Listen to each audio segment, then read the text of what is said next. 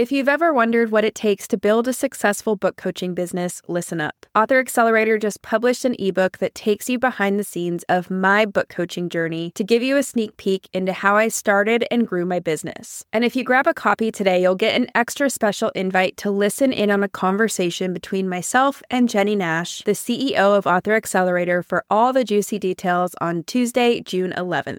To grab this free ebook and get a behind-the-scenes look at what it takes to build a successful coaching business, go to savannahgilbo.com/coach. Something I say all the time is that your characters can slam their fists on the table, or they can clench their jaws or stomp their feet or things like that, but I promise you that the reader is going to feel nothing. So although you've shown the physical reaction, you haven't made the reader feel anything by just using body language and physical tells. And this is one of the reasons why I don't want you to rely on using body language or physical tells to convey emotion in your story. Welcome to the Fiction Writing Made Easy podcast. My name is Savannah Gilbo, and I'm here to help you write a story that works. I want to prove to you that writing a novel doesn't have to be overwhelming. So each week, I'll bring you a brand new episode with simple, actionable, and step-by-step strategies that you can implement in your writing right away. So whether you're brand new to writing or more of a seasoned author looking to improve your craft, this podcast is for you. So pick up a pen and let's get started. In today's episode, we're going to talk about the common advice to show, don't tell. And spoiler alert, it probably doesn't mean what you think it means, but more on that later. So we're going to talk about what this advice usually tells writers to do, and then I'm going to share how I think about showing versus telling. But before we get into all of that, let's talk about what this common advice to show, don't tell usually means. In general, the advice to show, don't tell means that a writer should relate information to readers through sensory details and actions rather than exposition. And the thought behind this advice is that showing sensory details and actions will help create a more immersive experience for readers. It will allow readers to be quote-unquote in the room with your characters, experiencing whatever they're experiencing. So in short, showing illustrates something while telling merely states something. Now, here's a quick example of showing versus telling in the way that most writers think of it. An example of telling would be something like this. I walked through the forest. It was already fall and I was getting cold. So that's an example of telling. An example of showing would be something like this. The dry orange leaves crunched under my feet as I pulled up the collar of my coat. So that's showing. And that's good advice, right? The second example is a lot more engaging than the first. However, this isn't really a first draft problem. It's not the best thing to be focused on when you're writing your first draft and trying to piece together a compelling narrative. And because of that, this advice tends to leave a lot of writers feeling stuck and like they're spinning their wheels trying to show all of these different sensory details. Now, I just said that showing sensory details that pull a reader into a scene is good, right? And I also said that this isn't something you should worry about while writing your first draft. So what do I mean by that? And then what should you focus on when writing your first draft? Well, let's bring things back to basics for just a second. People read fiction to have an emotional experience, and each genre works to evoke different emotions in readers. We talked about this way back in episode 2, which I will link to in the show notes for easy access, in case you haven't heard it or in case it's been a while, but that is the episode that's all about genre. So if people read to have an emotional experience, then how do we go about making sure they actually have an emotional experience while reading our novels? Well, this is where show, don't tell comes in, and this is what I meant earlier when I said this advice probably doesn't mean what you think. And the way I think about it is that the advice to show, don't tell really has two different layers to it. The first one is what we talked about earlier, so using sensory details and actions that help immerse readers into a scene.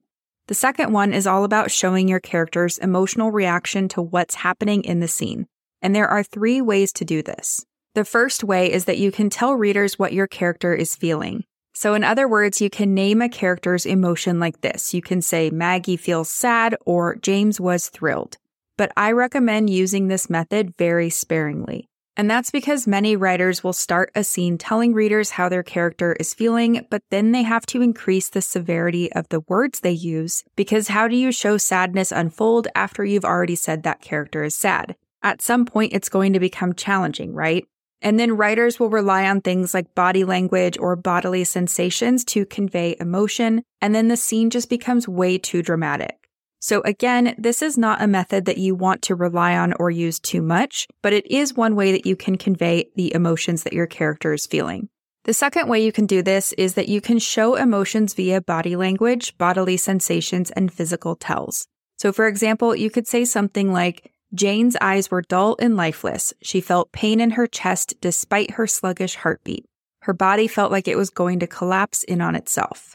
But keep in mind that although physical reactions are visibly helpful, they barely convey what your character is feeling in the moment. So in the above example, could you guess what Jane is feeling? Because I could guess 10 different things, and who knows if I would be correct. So just because we say that Jane has dull and lifeless eyes and feels like her body is going to collapse in on itself, we have no idea what that means or how Jane is actually feeling. So we don't know how she's feeling, and we don't know the source of those feelings. And this certainly isn't going to evoke emotion from readers. Something I say all the time is that your characters can slam their fists on the table, or they can clench their jaws or stomp their feet or things like that, but I promise you that the reader is going to feel nothing. So although you've shown the physical reaction, you haven't made the reader feel anything by just using body language and physical tells. And this is one of the reasons why I don't want you to rely on using body language or physical tells to convey emotion in your story. You can do it sometimes, I just don't want you to rely on it to carry the majority of the emotion in your story. The other reason is that it's super easy to slip into melodrama or rely on cliches when you use too many physical reactions like this in your story. So again, use this method in moderation. Now, the third way that you can convey character emotion is that you can show readers what your character is thinking in response to what's happening in the scene. And this is important, so if you're doing something else while listening, maybe just take a break and listen to this one point.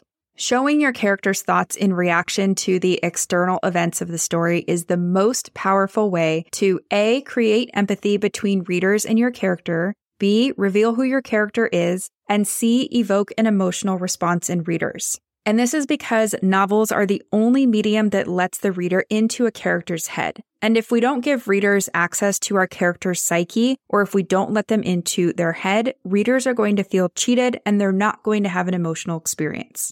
Readers want to know the meaning behind everything that's happening in the story. So they want to know what your characters are thinking, or what a moment means to them, or how their perceptions change over time. And because of this, it doesn't matter how dramatic the events of your plot are. Without a sense of the meaning behind what's happening, readers aren't going to have a reason to keep turning pages. So this is really important. Thoughts, more than body language, convey character emotion. And we can definitely learn about people from what they say and do, right? But imagine what we could learn if we could see someone's thoughts. We'd be privy to their biases, their hopes, their fears, their longings, their emotional turmoil, and other things like that. We would know exactly what kind of person they are because we would see their inner life. And all of this is especially true for complex emotions.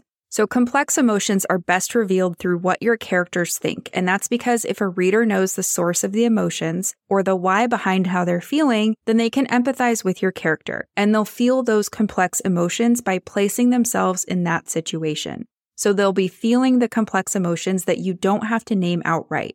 And when done correctly, this makes a reader feel like they know your character better, and it will make them feel more engaged in your story. And that's because the reader has been in your character's head and they've had to judge situations and make their own decisions about how your character is processing the events of the story, and they now feel included and emotionally invested.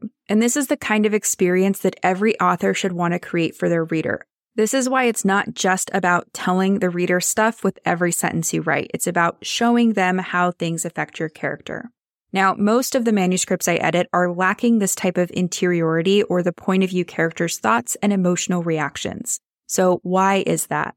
Well, first of all, I think a lot of writers I work with just don't know that they have to include this stuff. And second of all, many writers tend to shy away from showing the readers what the point of view character is thinking or feeling because they think it just gives too much away or leads the reader by the nose too much.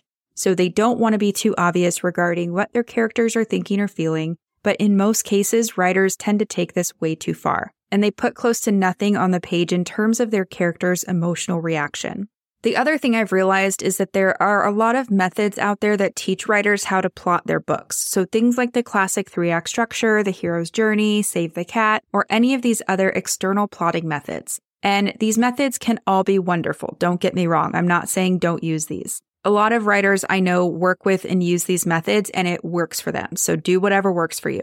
But I want to point out that these methods often work better for screenplays than novels, because screenplays are all about the plot or what happens when. And screenwriters don't usually have to describe body language or the tone a character's using or their facial expressions or what the characters are thinking, or sometimes even what happened in a character's past, or even where people are standing in a room. These type of things are often left to the director and the actors to interpret. And this is why we can have 3 million plus different and equally effective versions of Romeo and Juliet, right? But solely relying on the plot doesn't work for a novel because, again, it is the most interior of all art forms. Novels invite us into someone else's mind and they let us follow along as that person makes meaning of what's happening to them. And then as the character makes sense of events, so does the reader. So all of this means that a writer has to convey everything. They have to convey body language, the tone a character's using, facial expressions, what the characters are thinking, what happened in their past that made them how they are today, and even where people are standing in a room, right? We have to do all of that, and we have to do it using just words on a page. But a novel that simply describes what is happening when is going to fall flat. And not only that, but the characters aren't going to behave believably on the page. I see this happen all the time in drafts that I edit.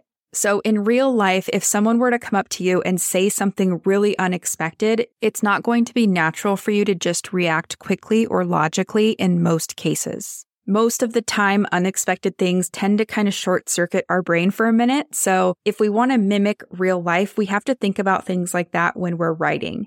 And a lot of the drafts I edit will show characters rushing into saying something or reacting without taking a second to process what's been said, which again is just not really mimicking real life. So it can be a little bit jarring and it can pull us out of the story. Now, all of this being said, it's definitely more challenging to use this third method in your draft. It takes longer and you have to dig deeper into your own emotions and put yourself in your character's shoes. But this is what it takes to write quality fiction that readers will connect to and that will evoke emotions in your readers as well. So this is the technique I want you to rely on the most, especially for your first draft. And when in doubt, include more of your character's thoughts and feelings than you think necessary, even to the point of making yourself uncomfortable, and then you compare everything back later once you're done with your draft. So that wraps up the 3 methods for evoking emotions in readers, and it also wraps up my favorite way of thinking about the common advice to show, don't tell. Now let's do a really quick recap of the key points from today's episode before I let you go. Key point number 1 is that show, don't tell really has 2 layers. And the second one is what we focused on in this episode. So what I mean by that second layer is that we need to show readers how a character reacts to what's happening in a scene or how the events of a scene affect your character. Key point number 2 is that there are 3 ways to show emotional reactions in characters. You can tell readers what the character is feeling, so you can name emotions. You can show emotions via body language, bodily sensation, and physical tells. And you can show readers what the character is thinking in response to something external. And I recommend leaning heavily into that last method. Key point number 3 is that digging deep and showing your character's innermost thoughts like this is definitely more challenging, and it definitely takes longer to get right. But this is what it takes to write quality fiction, so I highly recommend you work on mastering this skill. And as a bonus tip that will help you do just that, I want you to get in the practice of tearing apart what you read and write. So print out some pages of your favorite novel and look at all the different ways that that author conveys character emotion to readers. You can even use a different color highlighter to look at the 3 different methods we talked about today. And sometimes it's helpful to do that exercise and then print out some pages from your own manuscript and just compare and contrast. So what I often find is that writers will discover that a published novel has way more of this interiority, so a character's thoughts and feelings, than their own drafts have. And I think once you can see that, color-coded or however you're going to look at it, I think it can be really helpful to get a sense of how much of this stuff to include. So anyway, just a bonus exercise. I highly recommend doing it. It's something I still do. I think it's fun. I know I'm a little dorky about this stuff, but anyway, have fun with it, try it out, and let me know how it goes. So that's it for today's show. As always, I want to thank you so much for tuning in and showing your support. If you want to check out any of the links I mentioned in this episode, you can find them over at savannahgilbo.com/podcast. And if you haven't done so already, make sure you subscribe to the show because there's going to be another brand new episode coming out next week. If you're an Apple user, I'd really appreciate it if you took a few seconds to leave a quick rating and review. Your ratings and reviews tell iTunes that this is a podcast that's worth listening to. And in turn, that helps this show get in front of more fiction writers just like you. So that's it for today's show. I'll be back next week with a brand new episode. Until then, happy writing.